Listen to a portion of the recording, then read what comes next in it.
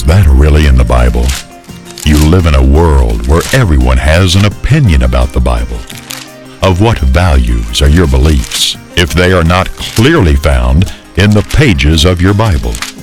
The question we must ask is, are your opinions and beliefs really found in the Bible? Hello, I'm David Freeman with Is That Really in the Bible? It used to be the most quoted scripture in the Bible. For God so loved the world that He gave His only begotten Son. Today, the most quoted religious sentiment that you hear today, the most quoted scripture that you hear religious people quoting is, "Judge not that you be not judged." How many times have you heard that? You know, it's almost as if, it's pathetic when you think about it that we Christians have come to a point to where we think we can't judge anything. We're like the ostrich with its head stuck in the sand. No, I can't judge between right and wrong, good and evil. It's not for me to judge. I'll never forget a time it's probably been about 20 years ago, a famous evangelist had been caught with a prostitute. Now, it was on the news. They had actually took pictures of this man coming out of the motel with this prostitute. So, he was caught red-handed. And I was down at the store, local store here, and the men were gathered around, and men like to gossip, just like women too. And the men were gossiping, and this religious type come in the door, this religious man. And someone asked him, "Hey, so-and-so, what do you think about old so-and-so getting caught with a prostitute?" And this religious person said, "Well, the Bible tells me not to judge." Oh boy, I tell you, that's enough to make you sick, is it not? It's enough to make you want to throw up. Words like, "Well, the Bible tells me not to judge." You know what the Bible actually tells you to do? It tells you to judge righteous judgment. Well, what is righteous judgment? Well, you take a look at something that is wrong and you see what the Bible says about it. Does the Bible say adultery is wrong? Does the Bible say cheating on your wife is wrong? Does the Bible say going to a motel room with a prostitute when you're married is wrong? Well, of course it does. That's the 7th commandment. Thou shalt not commit adultery. So there's nothing wrong with calling a spade a spade. There's nothing wrong with saying what he did was wrong. It is a sin before God Almighty. Not a thing wrong with that. Well, there's another little statement that I hear going around a lot among religious people. And it goes like this. Well, we all sin. It's almost like an excuse that religious people carry with them. How many times have you heard that from religious? Well, we all sin. Now, my question is, did Jesus have this lackadaisical approach towards sin? Did Jesus say, well, don't worry about it, man. We all sin. Just don't worry about it. Is that what Jesus said? Is that what your Savior said? I don't think so. Now, there was a day when a woman, the Pharisees, the religious type, had brought this woman who had been caught in the act of adultery. Now, it's always troubled me because last time I checked, it takes 2 to commit adultery. And for whatever reason, they didn't bring the man, but they brought the woman.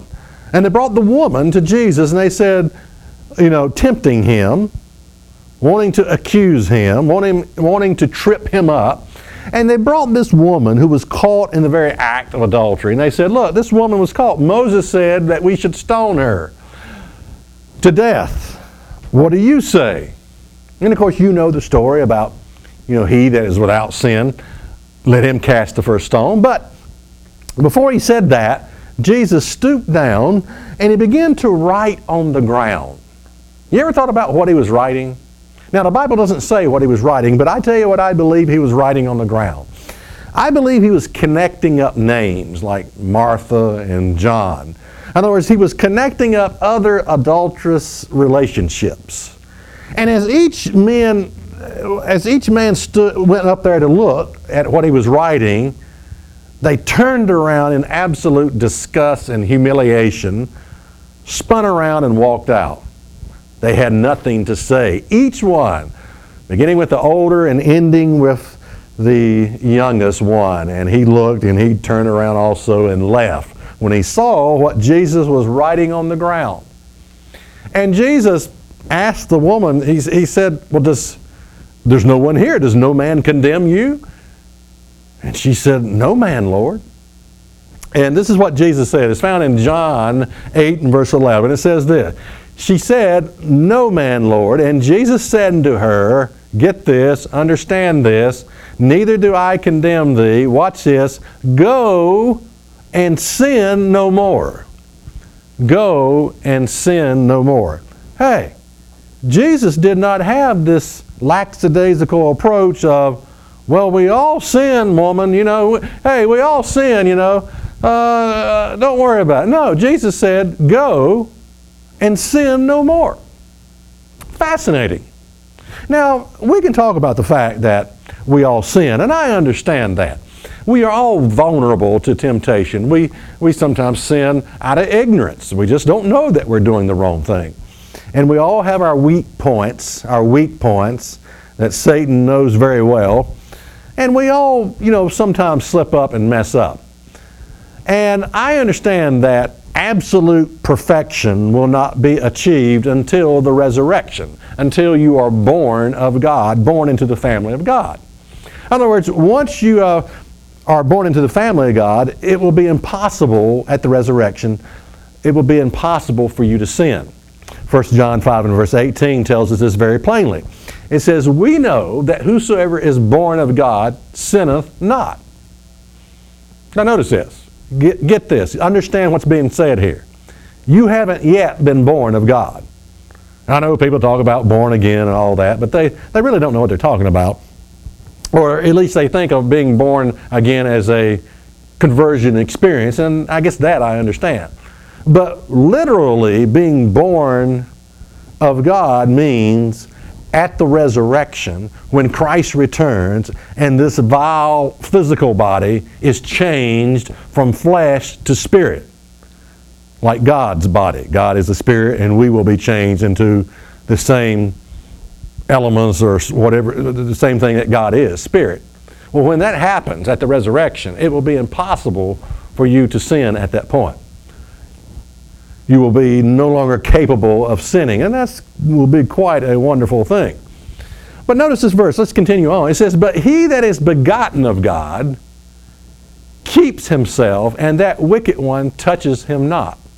Notice this. He that is begotten of God. What does that mean? That means you have been begotten by the Holy Spirit. You have received a portion of God's Holy Spirit. You've been begotten by God. You've been impregnated by God's Holy Spirit. And that person who has the Spirit of God keeps himself, guards himself, and that wicked one touches him not. He is protected. He is guarding himself. Okay. Go and sin no more. Now, obviously, this woman had a specific sin. Now, my question is this. Is it possible, if you have a specific sin, maybe it's a smoking addiction, maybe it's a porn addiction, addicted to pornography, maybe you're a womanizer, maybe you go around telling lies all the time. Is it possible for you to quit a specific sin that is destroying your life? Well, of course it is. Of course it is. Not only is it possible, it is expected from you to stop this thing that is destroying your life. Jesus said to this woman concerning her specific sin, lust, adultery, fornication, whatever you want to call it, Jesus said concerning her specific sin, he said, go and sin no more. Okay? So it is possible, is it not? Now, it will never be possible with this attitude that so many religious people carry with them. Well, we all sin. Yeah, we all sin. Yeah, everybody sins. Yeah, I sin, you sin, we all sin. You're never going to get the victory with an attitude like that.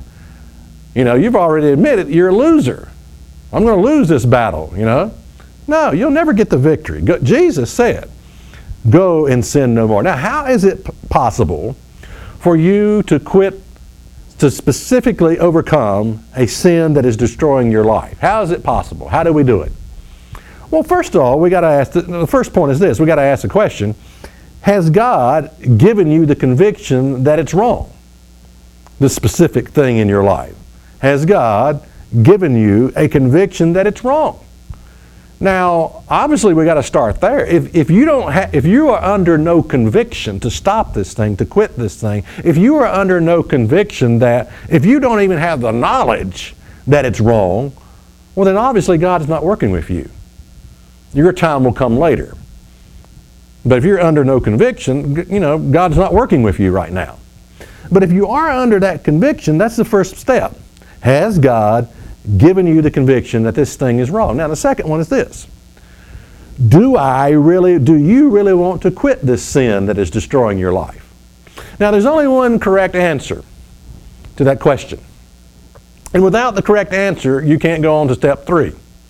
The correct answer to that question, do you really want to quit that sin that is destroying your life?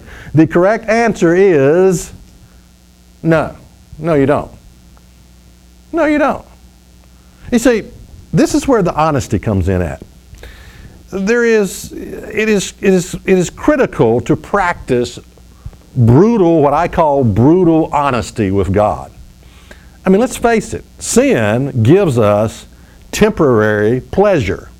That's the nature of it. There is a love-hate relationship that we all have with sin.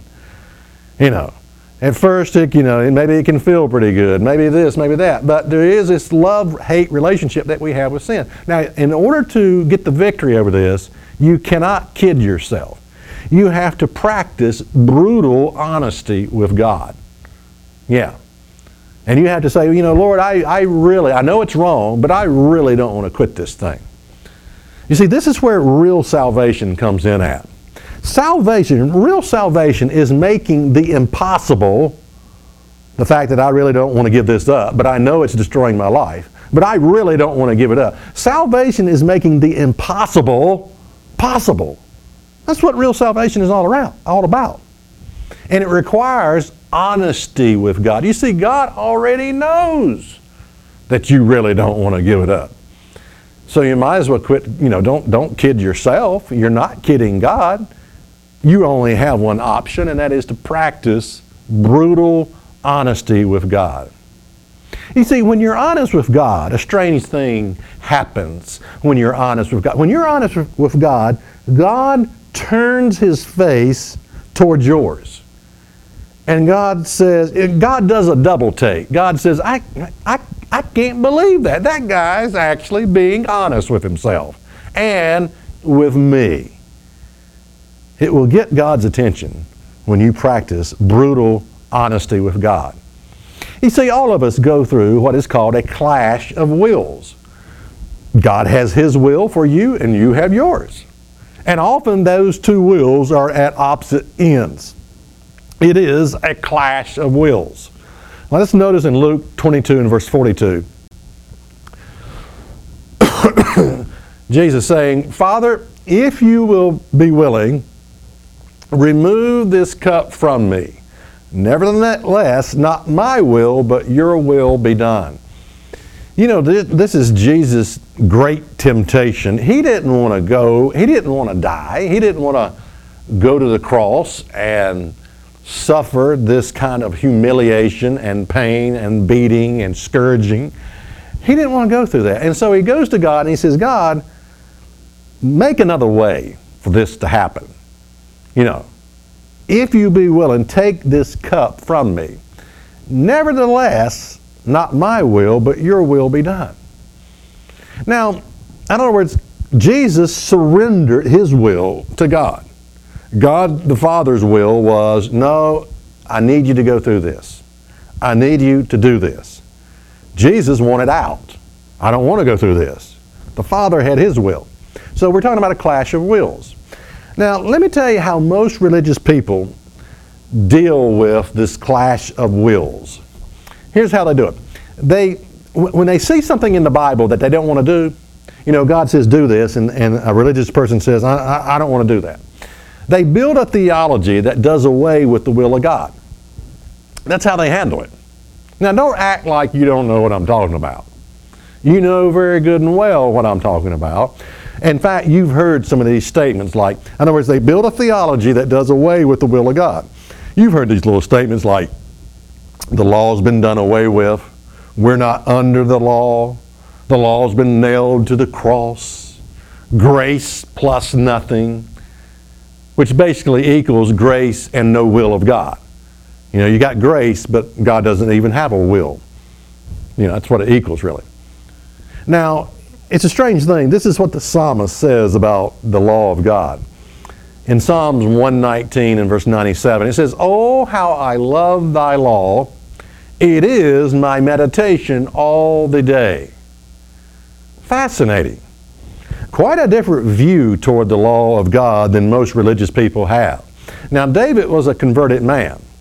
You see, real conversion does not result in you trying to build a theology that does away with the law of God.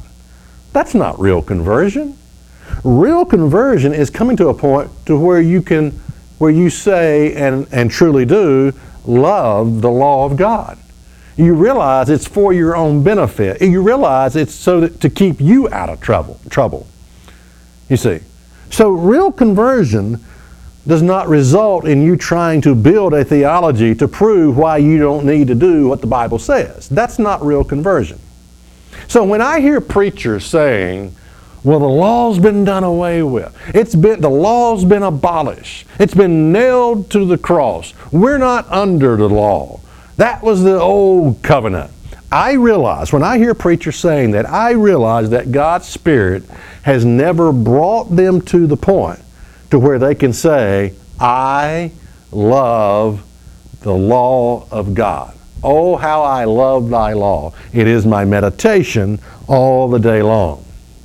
Now, the third point is, in order to do this, the third point is admit that you are incomplete and that you need the Holy Spirit of God. Admit that you are incomplete and that you need the Holy Spirit of God. You see, you were created incomplete. That's how you came into this world. You are only half the man or woman you were designed to be. You see. Now, how do we receive the Spirit of God? Well, the Bible plainly tells us, repent. Well, what does repent mean? Well, repent means turn from your sin. There has to be a willingness to forsake sin, to forsake the thing that is destroying your life. What is sin? Well, very few religious people understand that one. You know, you'd get a wide variety of opinion if you were to ask the average religious person what sin is. They don't know. They've never been taught it from their churches. Okay, but I'm going to tell you what sin is. 1 John 3 and verse 4. It says, whosoever sins is guilty of breaking God's law, because sin is a breaking of the law. So in order to repent of sin, you've got to get educated. Someone's got to come along and tell you what sin is. And like I said, most don't teach that. There's a reluctancy to do so, to teach what is sin in churches. There very well is this reluctancy to do so.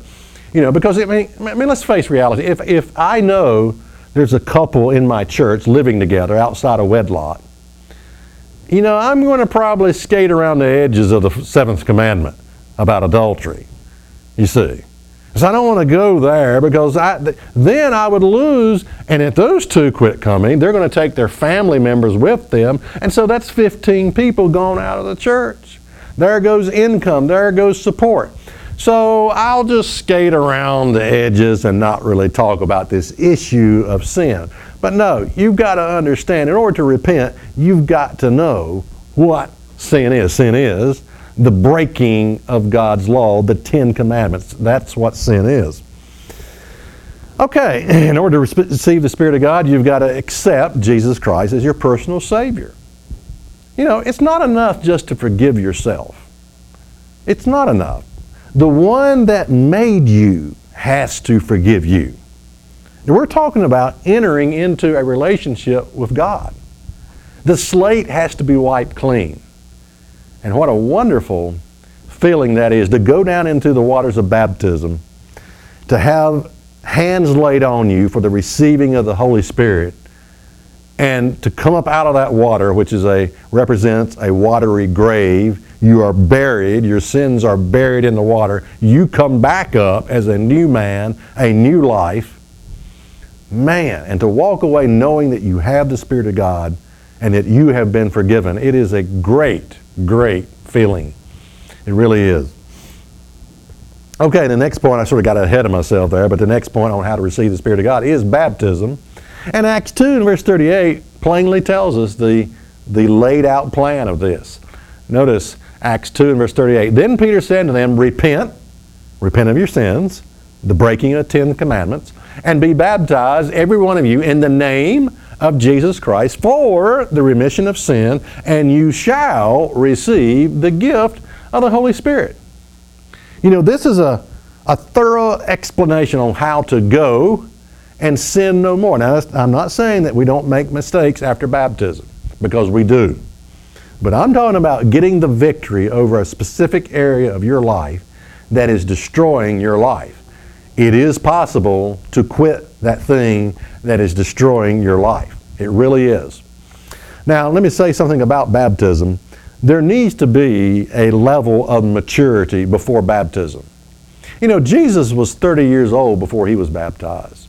And I just do not believe in infant baptism. I do not believe in baptizing anyone before puberty. Because you've got to, if you're not even mature enough to know what temptation is all about, sexual temptation, well then how are you going to know what sin is all about? You're not going to know. Now, I do believe that a teenager is old enough to be baptized, that they can have a conviction of sin and know what sin is and be taught what sin is.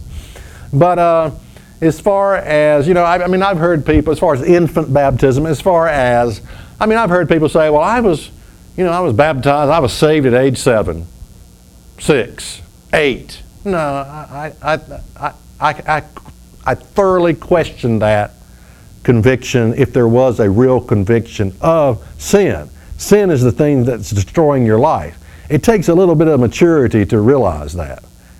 Not just a little bit, but a lot of maturity to come to that conclusion that I need to turn from this thing that is destroying my life. Now, Jesus said, go and sin no more. Jesus did not have this lackadaisical approach that so many religious people have today. Is it possible for you to overcome a specific sin that is destroying your life? Let's take a look at Revelation 3 and verse 21 and see what it says.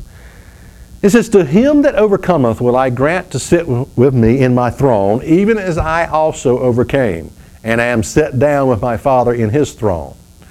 You know, Jesus had to overcome the tugs and pulls of temptation. He was tempted in all areas like we are, yet without sin. And sometimes we think, oh, it must have been easy for Christ. Oh, it was easy for him to resist temptation. Listen, let me ask you a question. Which is easier, to be tempted and then yield to the sin, or to never yield at all? You see, this is what Jesus did. He was tempted in all areas. Yes, he could look at a beautiful Jewish girl and think, wow, but he didn't entertain the thought of sexual intercourse. So he never yielded to the temptation. Now, we're good at being tempted and yielding to the temptation. Oh yeah, we got that down pat. But Jesus never did that. So what I'm saying is what he did for us was much harder in totally resisting that temptation and never sinning. That's what qualifies him to be our Savior. The fact that he never did yield to that temptation. Now, here's the bottom line. We are to be winners.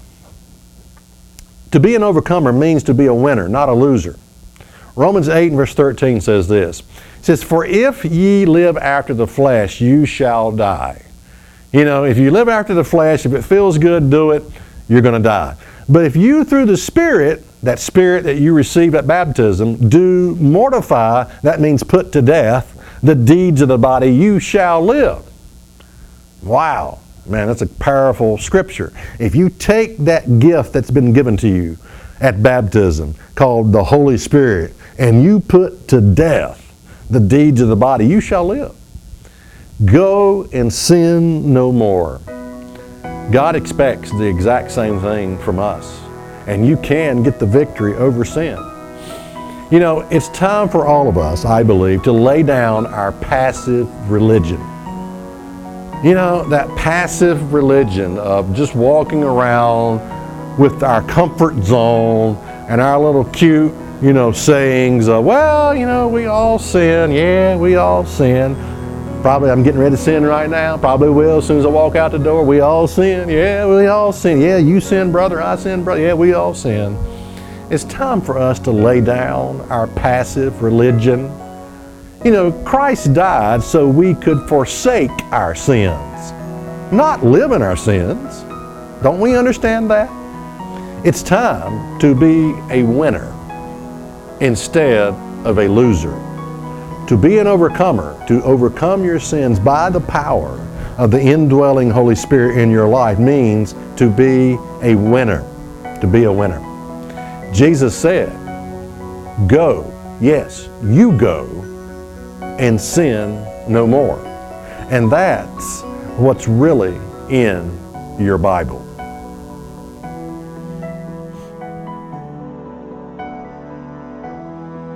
Is it possible for you to overcome a sin that is destroying your life?